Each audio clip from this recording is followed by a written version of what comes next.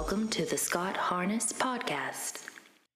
Hey, I want to welcome you all today. We've got an exciting time we're going to have together. Today, if you've ever wondered, can people change?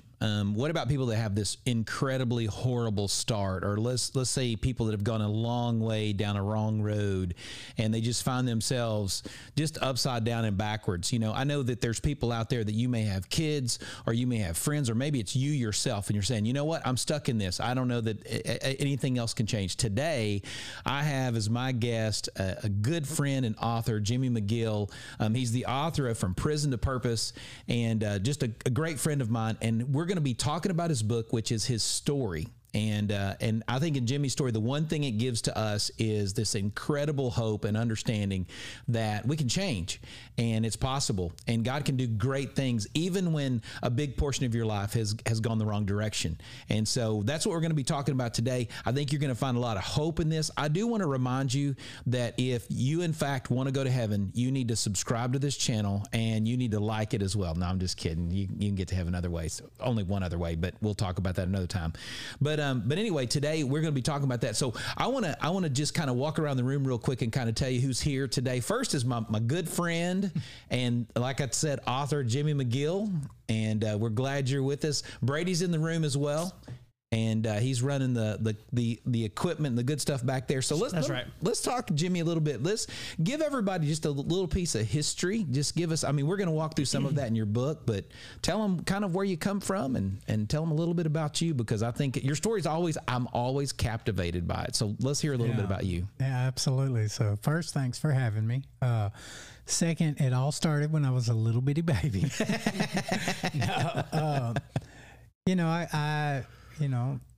I grew up in chaos, and so I came from a stacked deck, and for whatever purpose God saw fit for me to experience a number of trials and tribulations growing up, and instead of those fires destroying me, he allowed me to come out refined, basically molded me into the person he wanted me to be. I'm not perfect today, but it's like my bio, despite 23 years of IV drug use and multiple trips to incarceration, despite this plethora of self-imposed disadvantages from gang membership to crimes, anything in pursuit to get and find a way to get high. That's the life that I lived. Yeah. It was a very selfish life that nothing else really mattered. The only thing that mattered was whatever I was obsessing on. And in my case, most of the times that was drug use. Despite all that, today I'm a happily married. I'm a homeowner. I'm a dad. I'm an employee. I'm a supervisor. I'm a founder of a nonprofit. I could go on with the blessings that God has given me. But it all started with chaos. Yeah. So, yeah. And, that was the one thing that when I read your book, and by the way, this is it's From Prison to Purpose. It's available on Amazon. We'll put a link in the description. These are all my little notes and stuff. So, but when I read your book, I've known you for a while, but I didn't know the intricate details of your childhood. And I told you when you first walked in, when I read some of the stories about your childhood, I mean, it brought me to tears. I'll just be honest with you. I mean, it really did. It's one of those things where it's so well written, and the way that you put us in the story with you, it's powerful. There's one instance that stood out to me, and I just want to I'm going to read something directly from your book, because this is one of those moments where I caught myself each sentence. I started choking up. I mean, I'm literally tears coming. I mean, they'll do it right now if I think about it too much. Yeah. But it said, you said, my first memory of drug use was my dad doing a shot of dope in my grandfather's kitchen. He was struggling to find a good vein, and so he told me to hold his arm off. For those of you who don't know, holding the arm off means taking both hands and wrapping them around the user's upper arm, squeezing as hard as you can so that the vein will swell out for the dope injection. I realize now that a father asking this of his son was very abnormal, but at the time it seemed like normal life, to the extent that I didn't even tell anyone about it. I don't even know. I can't even wrap my brain around that.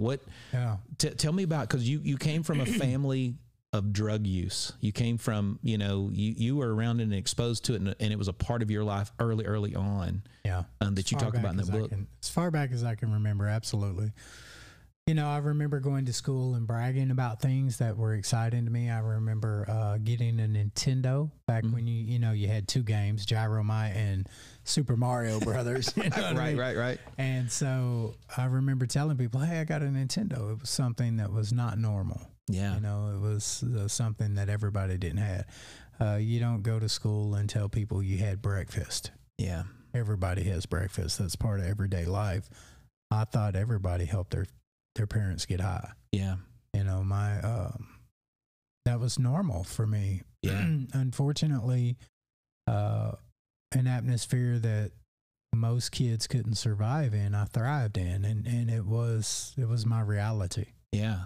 And sure. and not only do you deal with the drug use, but it's an environment of violence too. You talk about in there. You know, your dad was really violent. There was abuse. Yeah. And a lot of different, I mean, obviously holding your dad's arm off is abuse for sure, but there was also abuse and there was violence in that. Talk a little bit about, you know, how that type of violence began to mold you and affect you and decisions and stuff that you would make. Yeah, absolutely. I was captivated by it, honestly. My dad drugged me everywhere he went, right? Like he went to the bars. I didn't get left with a babysitter. Sometimes I got left with a prostitute or somebody of that nature. And so I would be there till he would come back. But he was a very violent man. You know, he didn't fear any consequences. Jail was basically the only way that you could deal with him. He just wasn't afraid to kill. He wasn't afraid to hurt. He wasn't afraid of anything except not being able to get high. Yeah. And so the more violence in that realm, it's almost like you've got two worlds, okay? You've got the normal productive society where the average person lives and thrives. They get up, they're productive, they're acceptable, they go to work, they raise their family, they go to church, they teach their kids how to make their bed, how to do your hygiene. That's not the world I lived in. Right. The world I lived in is you're a man if you can defend yourself. You're a man if you don't let anyone take anything from you. And if you owe me $10, you better pay me $11. Yeah. You know? Yeah. And so the more violence that is shown, the more level of manhood is embraced, right? Like there's this pecking order that takes place. And only the strong survive. And the weak get preyed upon because that's their nature, right? Like you don't, a lion doesn't ask a sheep for permission. Sure, type of that's mindset. Right. And so, and that was it. And the times that I connected with my father would be the times that I displayed these random acts of violence. He would think it was cute, and I could tell a sense of pride. Sure.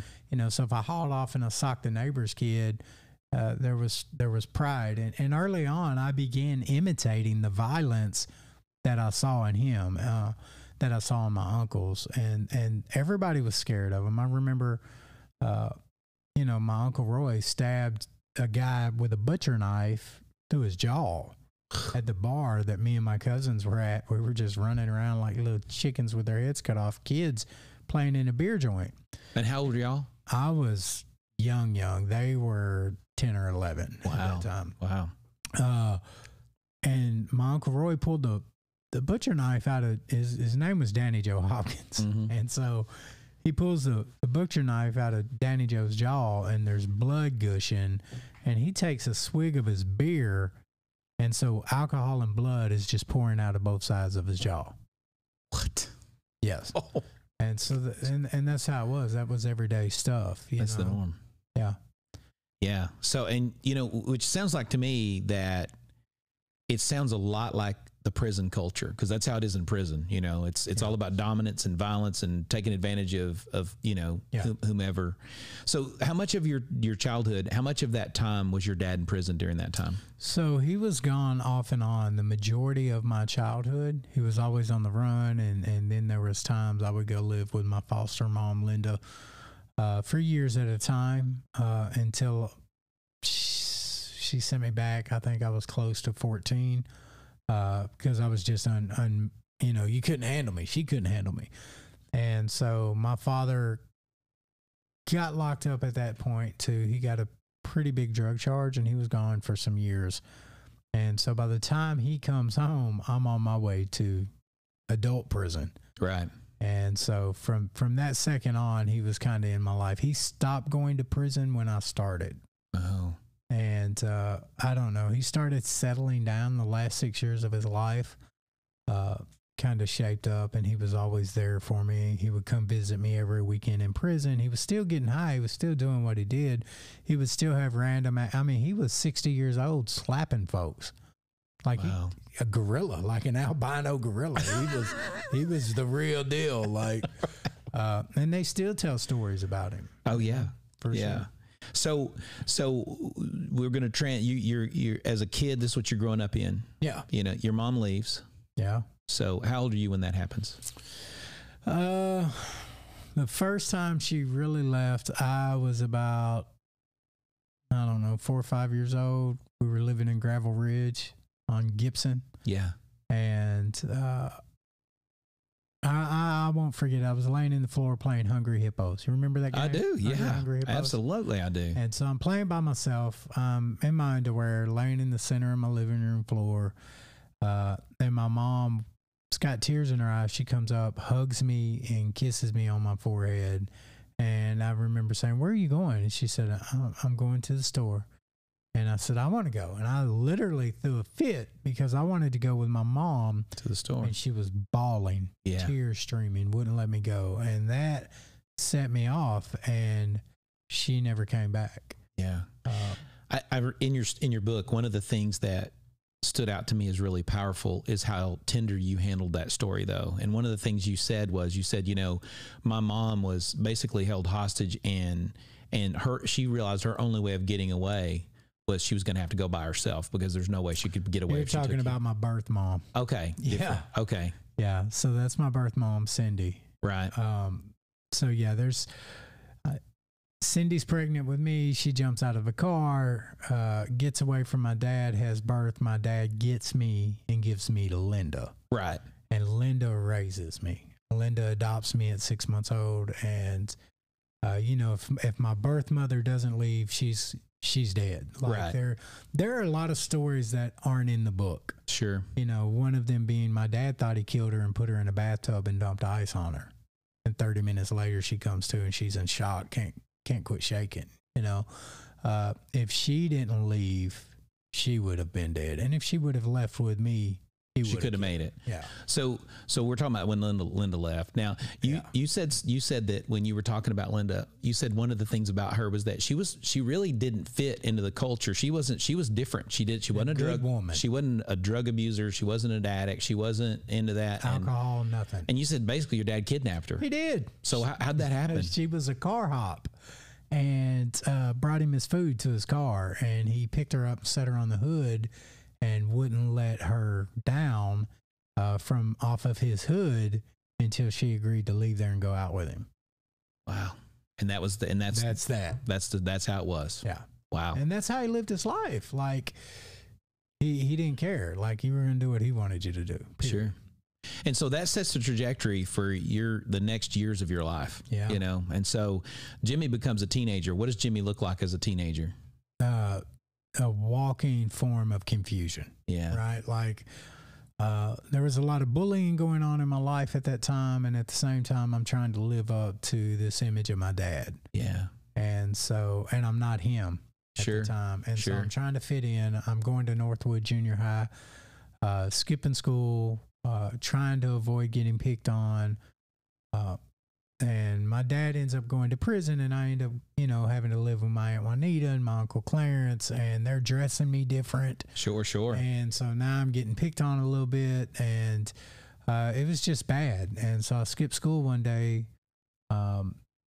with a guy named James, and, we grew up together here, and he ends up being just a terrible influence, and I welcomed it. Like whatever he suggested, I went along with it. Like Good to go. we were stealing everything that wasn't tied down. We were breaking into stuff, and then I went on and I broke into the wrong house, and so here I am incarcerated at 14.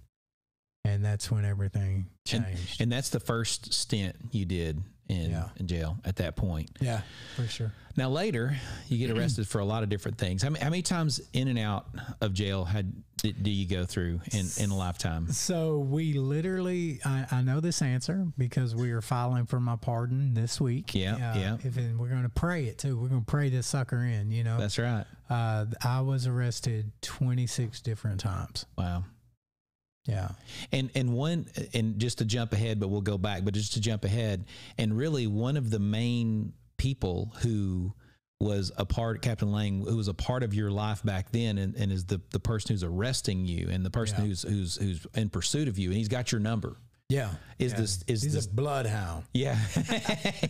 And he's coming after you is the same instrument that God's going to use later to bring about a change in your life. Jeremiah 29:11. That's right. I know the plans I have for you. Thus saith the Lord. That's good. That's good. So we'll talk about him, but let me talk about this story, because there's a story that brings you two together, right? Oh yeah. So you decide. It makes me look like a clown. No, it's great. I'm going to tell you. So I'm going to read something here, because I have to read it to you, because I read it and I snorted. I laughed so stinking hard. It's hilarious. Okay. You said using drugs definitely did not make me smarter. You said, seriously, I was probably one of the stupidest criminals in Arkansas. You said, once I was in pursuit of finding a way to get high, but no money in my pocket. So I burglarized the house and stole a rare set of Japanese animation cartoon movies. And so, and I'm not going to read the rest of it. You got to read this. This story is unbelievable. It's page 43. But tell us about what happens. Tell us. So you break into a house. Yeah. And you steal some DVDs. Just tell us the story. So like any good person in addiction, I wake up, no money, no way to get high. And so I'm using drugs like normal people eat food and water. Right? Like I can't survive without it. Sure. And so I set out to do what any good addict does, and I'm on the prowl looking for easy money. And so I go way out in the middle of the country. I don't just mean I was way out. I mean, I was out there. And so I go from house to house looking for, a place that seems easy. Mm-hmm. And I find a house. I go in the house, and there's this DVD set of Japanese cartoon animated movies. I don't mean like pornography or anything like that. I mean like they're kids' movies, but this is an adult collector. And so at that time, Hastings would buy DVDs from you, and there were Hastings everywhere. There was 2 or 3 in Benton. There were 2 or 3 in Little Rock, North Little Rock. We had one up there where the Best Buy is now at McCain. You had them in Jacksonville. You had 2 or 3 of them. And so I could have went anywhere to Hastings to sell these. And so I've got like 150 of these Japanimation movies. And so I'm doing the math. Like if they just give me, $2 each, I'm good. I can go get a hotel for a couple of days and I can stay high that whole time. And so I'm headed straight to Hastings.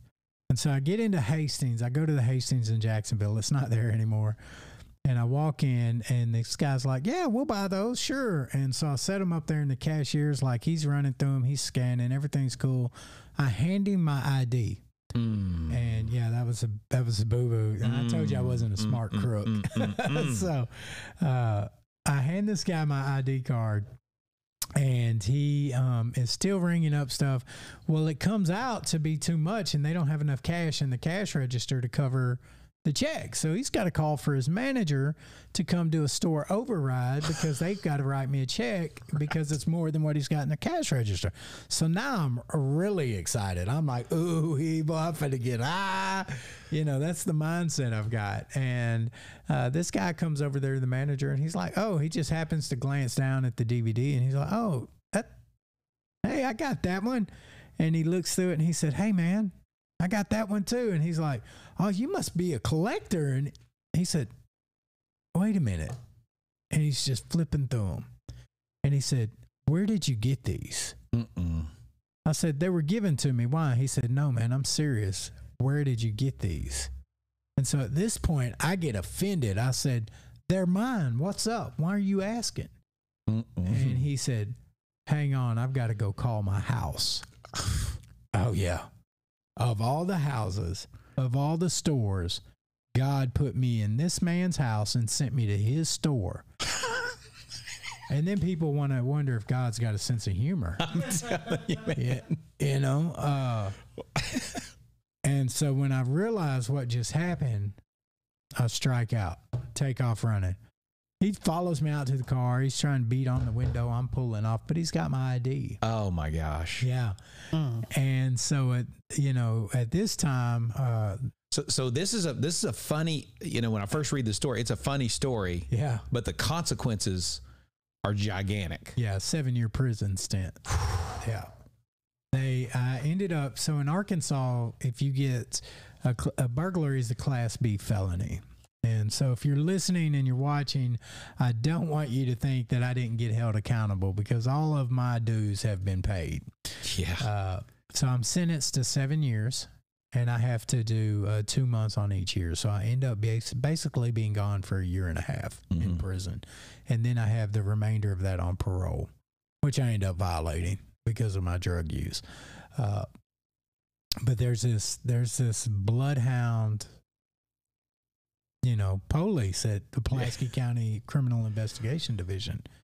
Captain Kurt Lane. Captain Kirk Lane, yeah. And he is, you hear all these war stories about him, and he's like the freaking boogeyman at this point. Like I bet. Everybody knows who he is. I hear his name all the time, but I've been able to fly under the radar for whatever reason until now. And so now Kirk Lane's got my ID.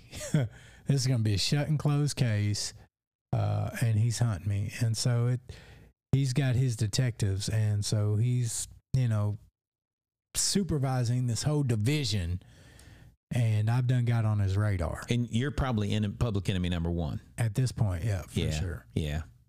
And so that was the introduction of him. It wasn't the last time he arrested me either. I mean, there was some more serious arrests. There were some drug charges. There was... one time I came out of a store, Scott, and I don't know if it's in the book or not, but I've got a Cadillac. I'm driving a Cadillac, and I'm at the Easy Mart over on Markham, and I don't have any. I've got money on me. I don't have any dope on me, but at this point, I'm doing pretty good in my addiction. Like I've got a good plug, and I'm making a little bit of money. I got a car. I hadn't been out of prison long. But apparently I'd done sold some dope to a confidential informant. Uh-oh. And, and so all the narcotics, homicide, and burglary detectives fall under Captain Kirk Lane. And so he's their boss. And so he's got them coming to get me. And so I walk out of the Easy Mart. All of a sudden, this Suburban pulls up on me. These guys jump out. They got guns on me. They're, get on the ground, punk. And I'm like, whoa. They're not talking like cops. They don't have they're dressed like I'm dressed. They're dressed like everyday people. And so I think I'm getting carjacked, because I'm in a Cadillac. I'm like, man, they're finna take my car. Man, these dudes put zip ties on me, throw a hood on me, and throw me in the back of a Suburban. So now I think I'm getting kidnapped and I done did something.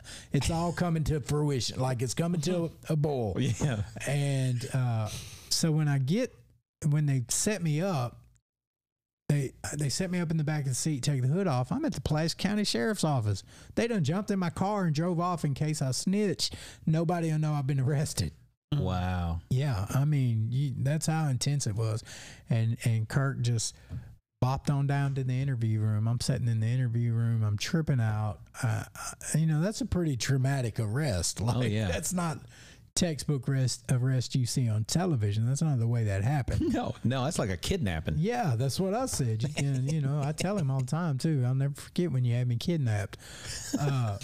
So he walks in this interview room, and he's tall, he's bald-headed, he's like the older version of me, and he sticks his head in and he grins, and he's like, told you I'd get you. And he just walks off. Just walks off like he caught a fish. He had kind of, hadn't he? Yeah. Yeah. And That's hilarious. Yeah, that's the stories. Did he do a picture with you and like, look, Aaron, no.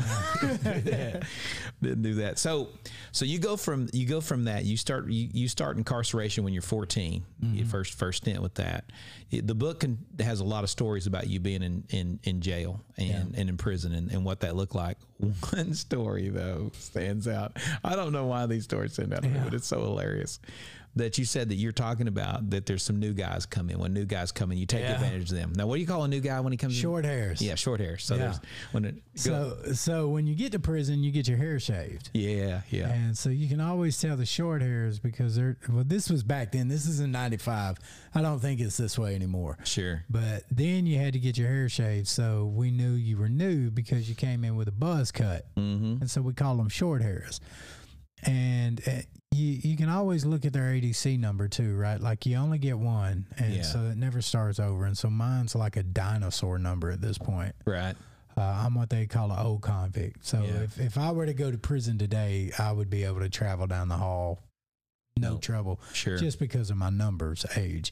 And so these new guys would come in and, you know, I worked on host squad, and so you're technically supposed to do 20 days on host or 60 days on host squad.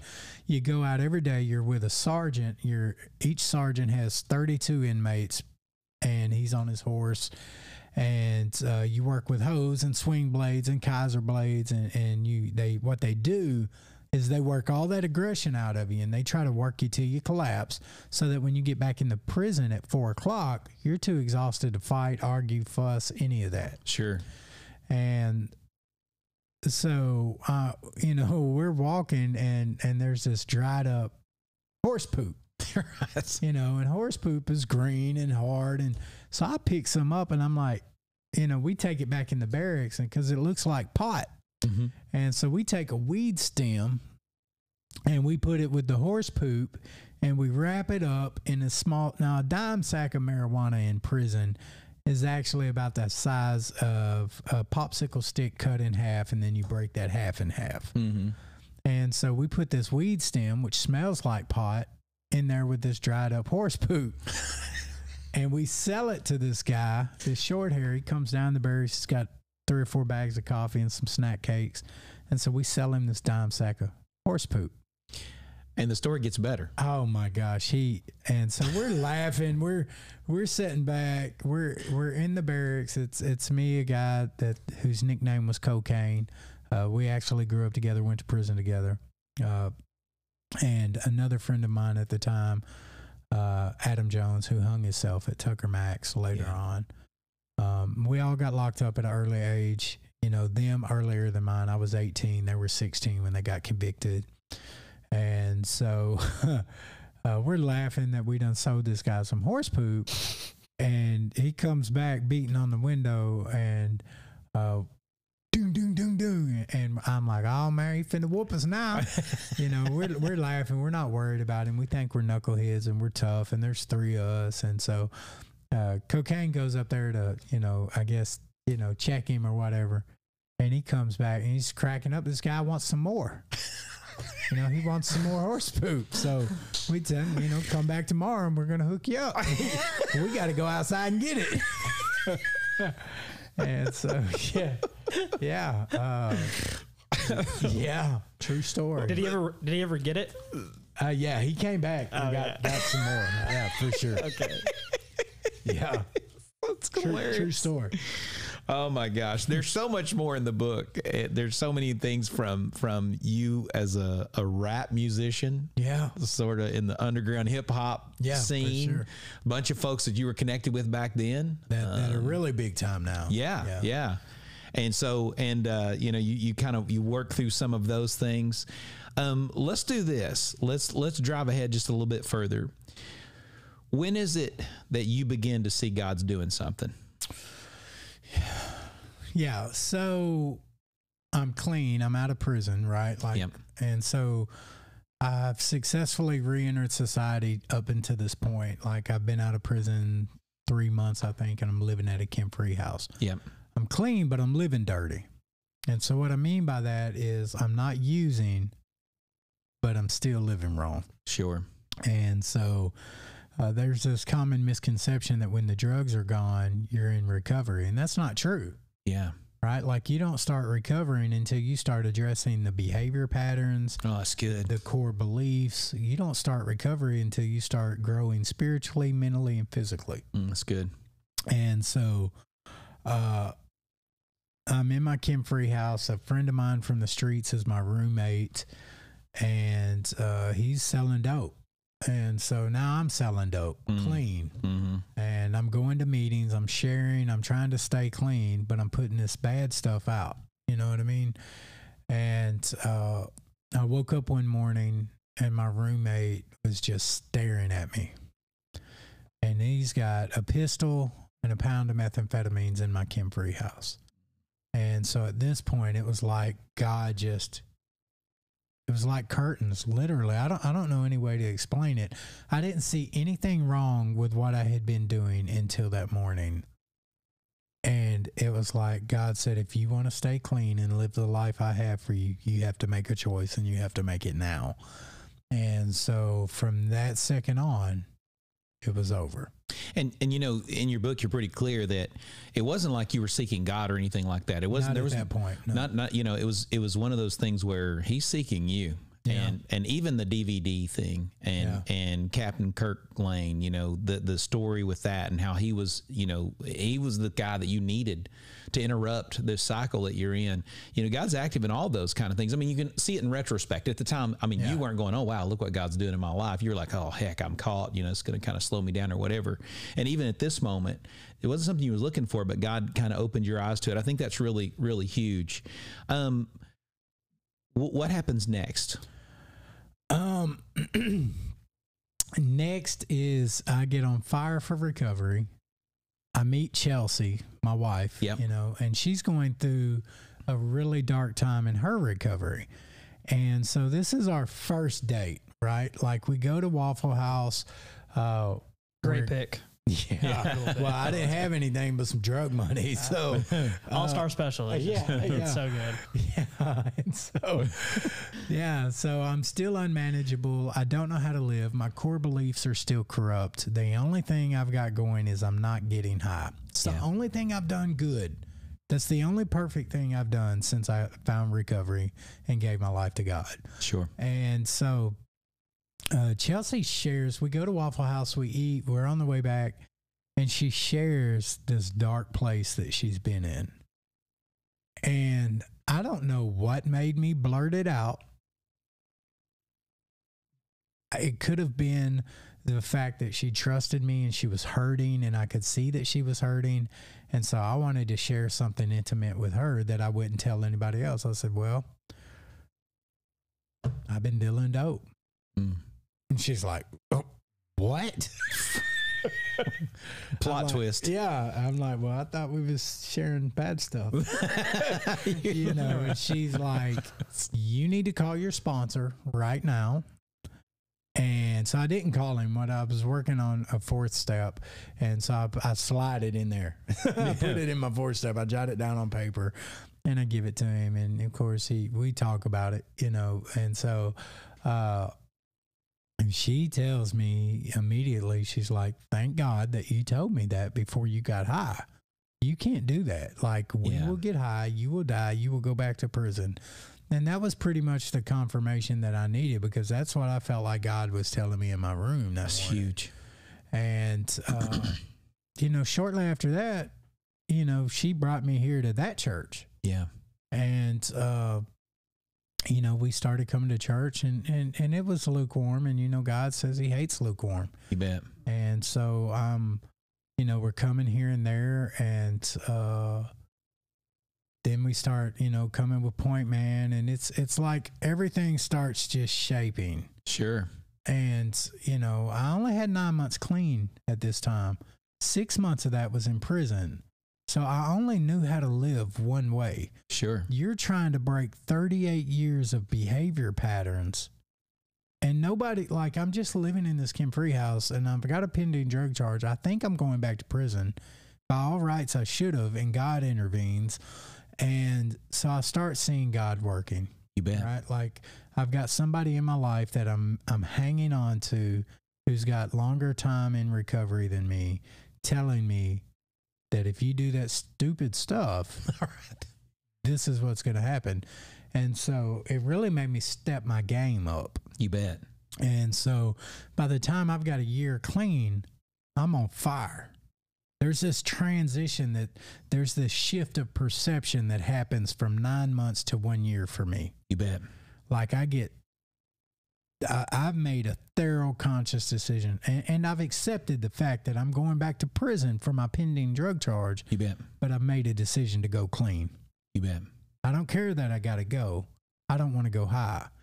And so I start the recovery process, and I'm putting pen to paper, and I'm unpacking 38 years of sexual abuse, trauma, physical abuse, neglect, mental abuse, like you name it. All the fires that I've been touched by, I'm writing about them. And there was something very therapeutic when I was writing about that.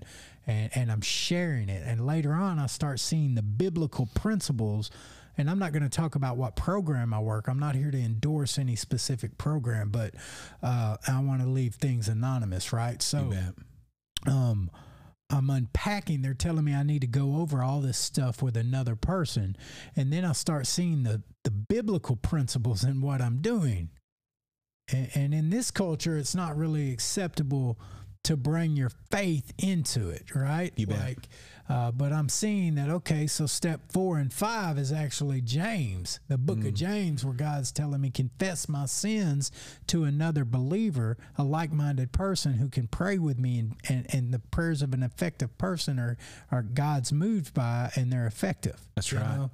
And so I'm like, man, everything's starting to shape up, and I'm starting to see it. And so I'm on fire. I'm everywhere. I'm telling my story. And so because of my music career, which I had at one time thought I was destined, look at the people in the pictures in the book with me. Like they're the names in the rap game today. You betcha. So had I not continued to stick a syringe in my arm, I would be right there with them today. And I wouldn't know the freedom or the love that I have. Wow. Right. But what God was doing was using that creativity and that stage presence and that delivery, all the stuff that I was learning, performing in front of 500 or 600, 700 people at a time. He was preparing me for this. You bet. He was preparing me to be a public speaker on recovery. He was preparing me to be a preacher. That's right. And so, fears that most normal people have, the number one fear in the world is public speaking. That's right. That's right. The least feared thing, Scott, is death. That means you would rather be the person in the casket than the guy giving the eulogy. That's right. That's exactly right. And so I don't feel that way. I feel like I'm in the one place God created for me when I'm on stage. It's good. It's good. And, you can see it in your life too, Jimmy. And that's one of the things that I love about the book is as you go through it, you begin to show what, when this transition begins to take place and God begins to work in your life. And Chelsea has a huge part in that. Oh, and big. in fact, I want to read something that you said about her because I think it's a powerful truth, because I think there's times where we don't realize when we need to be a Chelsea. We don't realize that somebody around us, if we just gave them that word, could make such a difference in their life. But here's what you said. Here's what you said about this. This is a great thing about Chelsea. You said, she didn't just accept me for who I was. She challenged me to be the person that I was intended to be. Yeah. That's gigantic. Yeah. That's gigantic. Thank God she didn't accept me for who I was. Exactly. And the idea sometimes is that, you're really loving somebody if you just accept them as they are. That's not loving them. The most loving thing you can do is go, hey, man, God's got something so much bigger. There's so much more in store for you. And so I think that's huge. So you found a nonprofit. Yeah. Yeah. And that's one of the things that where we've partnered together with you on that. And talk a little bit about that. Yeah. So, Next Step Recovery Housing, which actually started as Next Step Women. There is there's a service gap, and there's barriers for women seeking sober living in the state of Arkansas. Sure. And so sober living is not a regulated thing, which means anybody can do it. And so because anybody can do it, there's no standards in place. Sure. And so, being that I found my recovery in a sober living, Chelsea and I figured that that's where we need to give back. Oh, that's good. And so, you know, we also worked for other people, and there were things we thought we could do better because of our lived experience. And so that's what we brought to the table, and we found somebody to, you know, give us an opportunity. And so it wasn't long after that, you know, we didn't know what we were doing. We were living and learning. Everything was trial and error.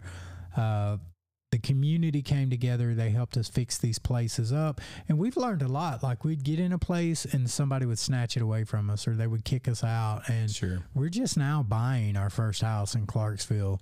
But early on, you know, within the first, I guess, year and a half, you know, you called me in here and you were like, listen, just tell me what you need. The church wants to help. And so that was the game changer for Next Step. Wow. You know, so at that point, we weren't even paying Chelsea and I a salary, right? Like, the rent that we were paying for the house was $750 a month. Mm-hmm.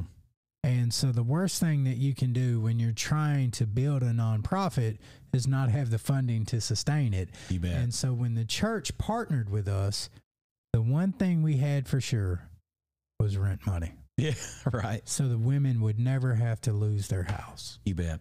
And so that put us in a position to where we could focus and build.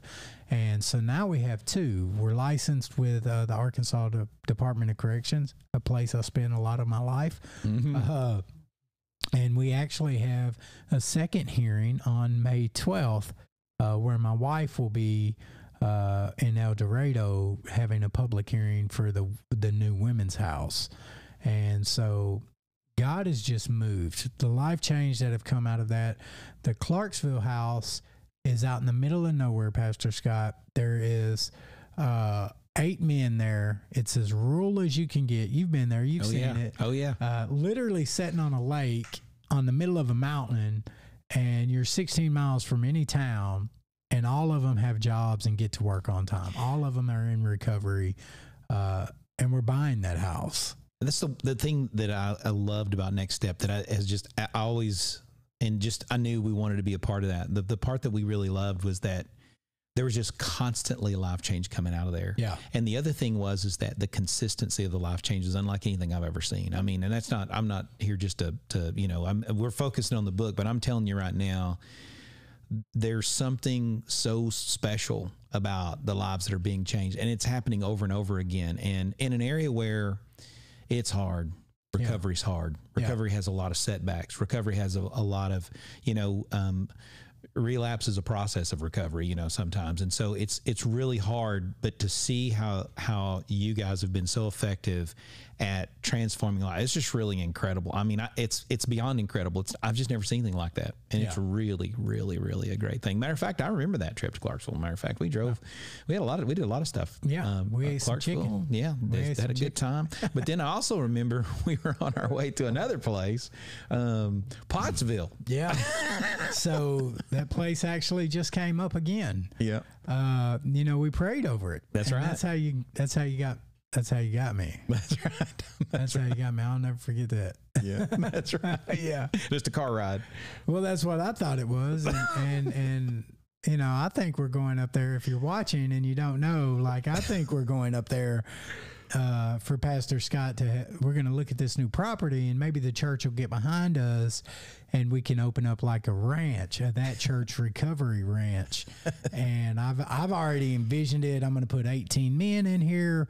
We're going to make it a part of that church. And Scott's like, okay, let's go look at it. And then he's asking me, hey, do you want to plant a church and move to Pottsville? And I'm like, what? No. I want to move to Pottsville. I don't want to plant a church in Pottsville.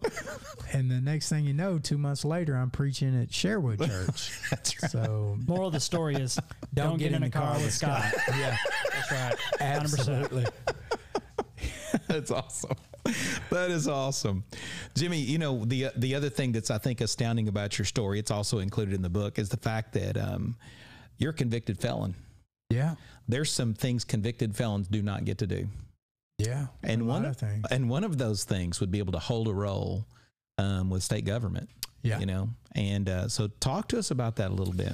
Yeah, so I can just give you the whole rundown, man. I'm 18 months clean, and I'm speaking at the state capitol. I've been asked to come speak on behalf of recovering people. You bet.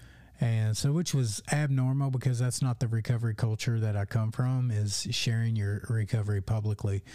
And so, but I was so thankful and on fire for what God had given me that I wanted to tell everybody about it. Yeah. And so, on a side note, I'm trying to get that way with my salvation. Amen. You know? And so when I compare them, I'm like, no, I got to tell you about Jesus too. That's good. That's good. And so, but I'm on fire. I'm at the state capitol, and here he comes. Except he's not in his cop uniform. It's Kirk Lane. Yeah. Yeah. And he's done been tapped by the governor, Asa Hutchinson, to be our state drug czar. Yep. Which means that he is no longer. And so since he had left Pulaski County and took a job as the chief of police for Saline County. Mm-hmm. And so he's there, and the governor asked him to come be the drug czar for the state of Arkansas. And here he comes. He's walking up. He's got a suit and tie. He's all political at this point. Looking, he hates political stuff. So he's not politically, like, he's a person of faith, but he's a person of accountability. You know what I mean? And so he's walking up, and I can tell that God's word didn't return void. Like, all things are made new. You bet. And so, and all things are possible. That's right. And so here I am, somebody that he's arrested a number of times. I remember sitting in prison and somebody saying, "Man, Jimmy, what happened? Why you back, bro?" Kirk Lane. Kirk Lane. Had your always number. blaming had people. Your number. That's so good. Go ahead. Yeah, and never mind the fact that I'd been arrested for whatever I did. It was Kirk Lane's fault. Of course. That I was in prison. Yeah. And so he doesn't recognize me, and I shake his hand. Like, I'm confident. I'm not ashamed of the past. I'm ashamed of the people I hurt. They didn't deserve that. You bet. But I spend every day of my life trying to rectify my actions. You bet. I spend every day as a living amends to both God and society. You know, I know an amends is not saying I'm sorry. It's about taking that wrong and making it right. It's good. And I live that out every day. It's not like a bad Chinese movie. Right. Like, my mouth and my actions sync up. That's good. I'm not out of line. And so, you know, he walks up, and I shake his hand. I said, "Man, it's good to see you." He has no clue who I am. Yeah. And so this event probably would have only been a handful of people, because it was the director of the FBI. Special, I hope did anything come out my nose right there? Yeah, so I hope not. I hope you're not. No, you're good. You're good. Like, you wouldn't tell me because we're on the air. I tell you. So Good friends will tell you when you got a boogie. Yeah, 100%. Yeah, so it's the special agent in charge for the FBI for Arkansas. It's the head of the DEA for Arkansas. It's Kirk Lane. And it's a couple other, state officials, and then me. Yeah. Like, I'm working at Exodus.life at that point in my life as the recovery coordinator for them. And so Chelsea and I are out there. We're shaking hands. We're in our Exodus shirts. And I'm the last speaker.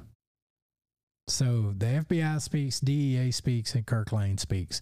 Now, they're shocked because this is a big event. Like, they're used to the state people coming out, which would have been 15 or 20 people. I got 200 people in recovery out there on the Capitol steps, and it's raining.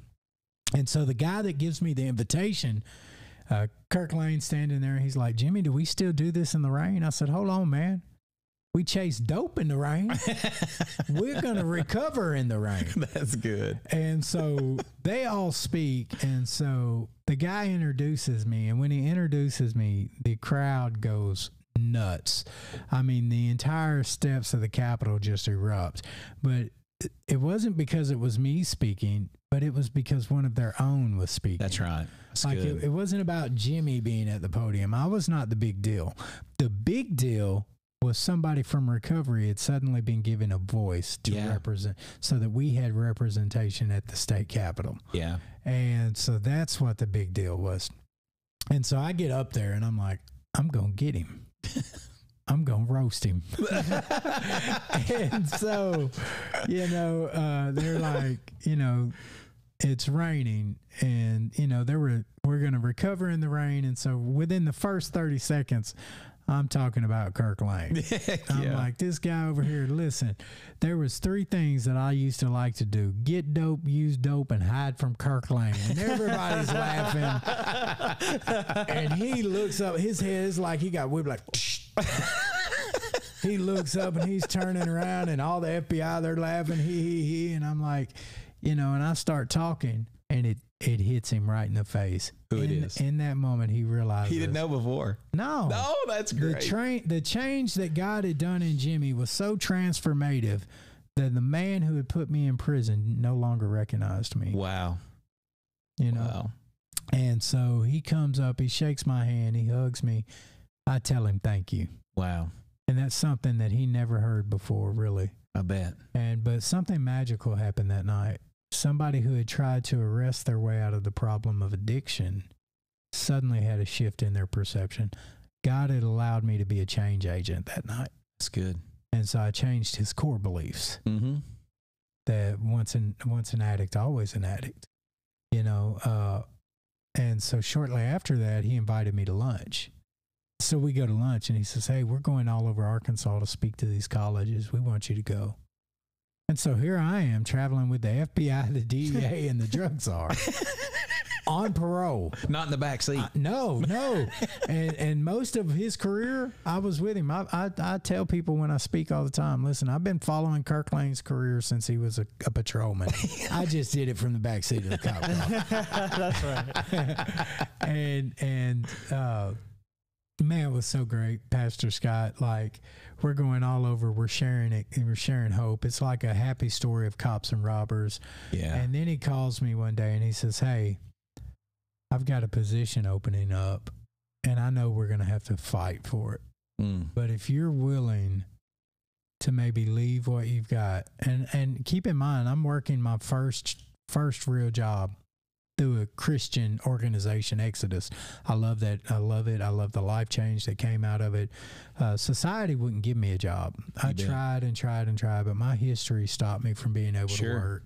And so when the community said that I wasn't good enough, God said, you are. And so, the biggest funder for Exodus is Fellowship Baptist Church, or Bible Church. Yep.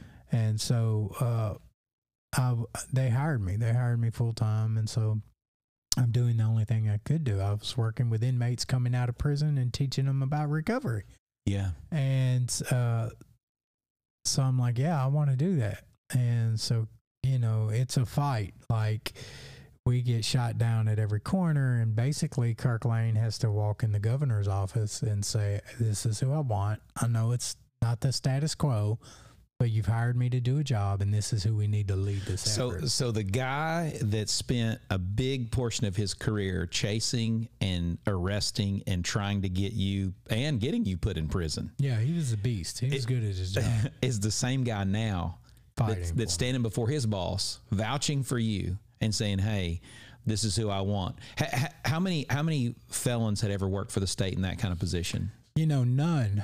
I was there. There have been felons who've worked on stuff for state leadership. Sure. But mine was an authoritative position at the Department of Human Services, and so it's against DHS policy to have a criminal history. Wow. And so we're at this point we're changing policies, and then we have to change state law. Yeah. And so we, at that time, I was going through church leadership school here. Remember I told you about it? Yeah, I sure do. And so I'm like, we're changing state law. And so House Bill 1433 allowed people with nonviolent criminal histories to work for state agencies in the role of peer support. And so, and we signed it into law, Act 951. And I was there behind the governor, standing with him when he signed that law. And so at that point, there was nothing anybody could say. Like, but I can trace it back. And that's why Jeremiah 29:11 is the most pertinent verse to my physical life, right? Like 25 years ago, God used Kirk Lane. He arrests me. He puts me in prison. A relationship is built. Not a good one, Yeah. but an introduction relationship. And so 25 years later, when God's done molding me and putting me through the things he had to put me through to shape me and get me ready for the work that I'm just now about my Father's business. That's good. 44 and my life is just now starting. And so, when the Bible talks about honoring, the sermon you just did about honoring our Father, I guarantee you I'm leaving my name better. Than I've received it. You betcha. And so, You betcha. hopefully God lets me have another 40 years to do this work. Yeah. Amen. And so, and Kirk is hands down my biggest advocate. He's put me in I manage right now millions of dollars in grants for the state of Arkansas. Yeah. I decide where the funding goes. I decide and I evaluate it. I implement it. I lead board meetings. I chair board meetings. I sit on a number of national consortiums. I sit on a number of national committees and advocacy groups. Arkansas is now the national leader for recovery models. Our football team wasn't going to get us in the spotlight, and it's crazy. And so it's like I feel like God's, here I am with 18 felony convictions. I've always said 17, but during this check for my pardon, we found another one. Just hidden. He's just laying them back. Yeah. Like an old sleeper. And so I feel like God's like, I'll use this to do this. Yeah. That's how great he is. And so I'm in the room with all these people with PhDs, like doctorate degrees. Yeah. And people are like, well, Jimmy, when are you going to go back to school and get a degree? Well, I don't have time. I keep finding myself in positions to supervise people that do. And so good. I'm just saying, God will use a jackass to show a smart ass they don't know anything. That's what he's done. He's taking the worst case scenario and painted a masterpiece. I may just have hurt myself. I think I strained something. You okay? I mean, you're literally crying. Listen, I'm telling you right now. You can't just throw something out there like that and not expect a reaction. That is perfect. Oh my gosh, I'm dying. That is hilarious. Do I have tears? You do, literally, physically. Yeah. You brought me to it. That was great. And you're right. You're exactly right. The thing that I love about your book is, I think for everybody, I think about a little boy in Gravel Ridge that starts out holding his dad's arm so he can shoot dope. Yeah. That start seldom finishes well. You know what I mean? It just doesn't happen. You don't finish well from that.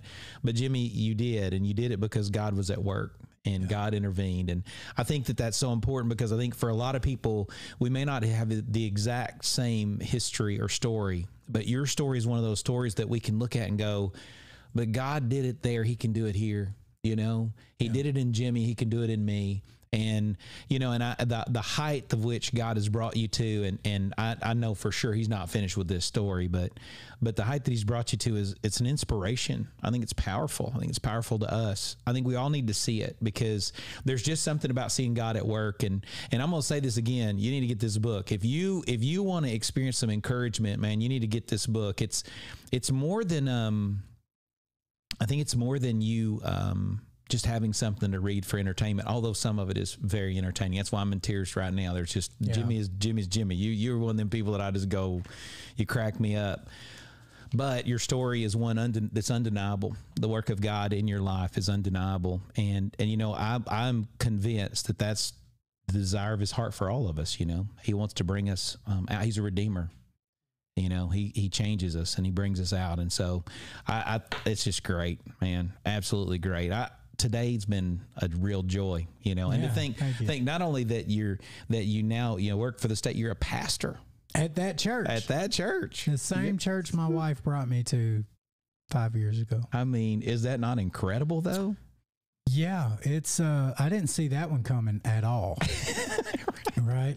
And it's cool though, because I'm the same way I rebuilt my identity 6 years ago. I'm doing it again. Yeah.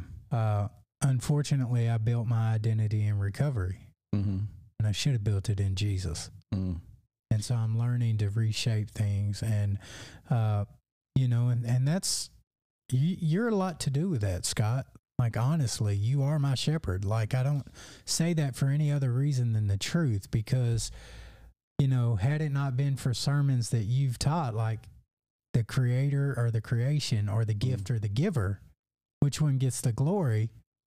That's when the shift in my mindset happens. Yeah. Because I had given the gift, recovery, so much glory instead of giving it to the giver of the gift. No, that's good.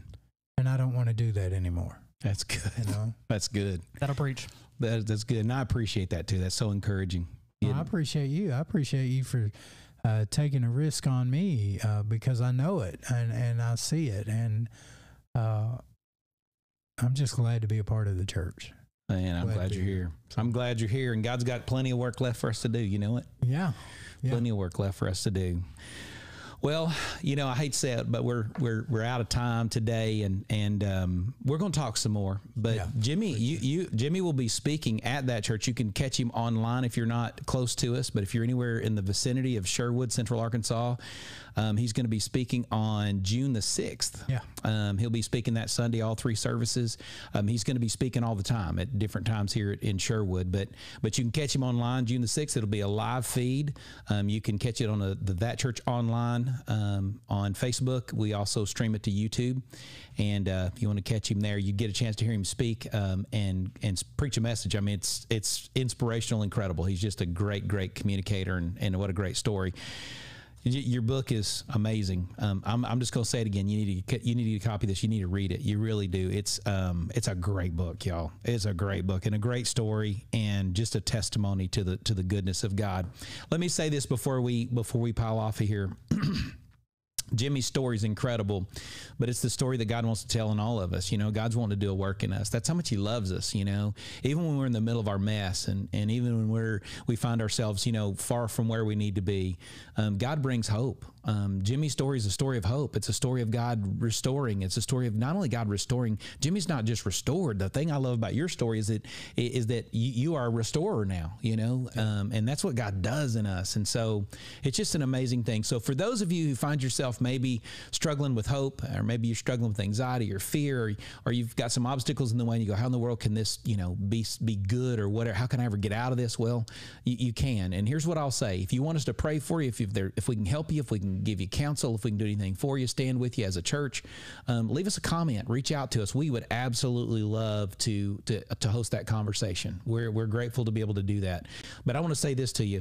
Know this, we believe in you because God believes in you. We're going to be praying for you. And you know what? This isn't the end of your story. Whatever you're facing right now is not the end of your story. God's got way more planned for that, for you. And I pray that you get a chance to see that, and I pray you walk into that with confidence. So until our next time, I just want to say we'll see you later, and may God bless you in everything that He gives you to do.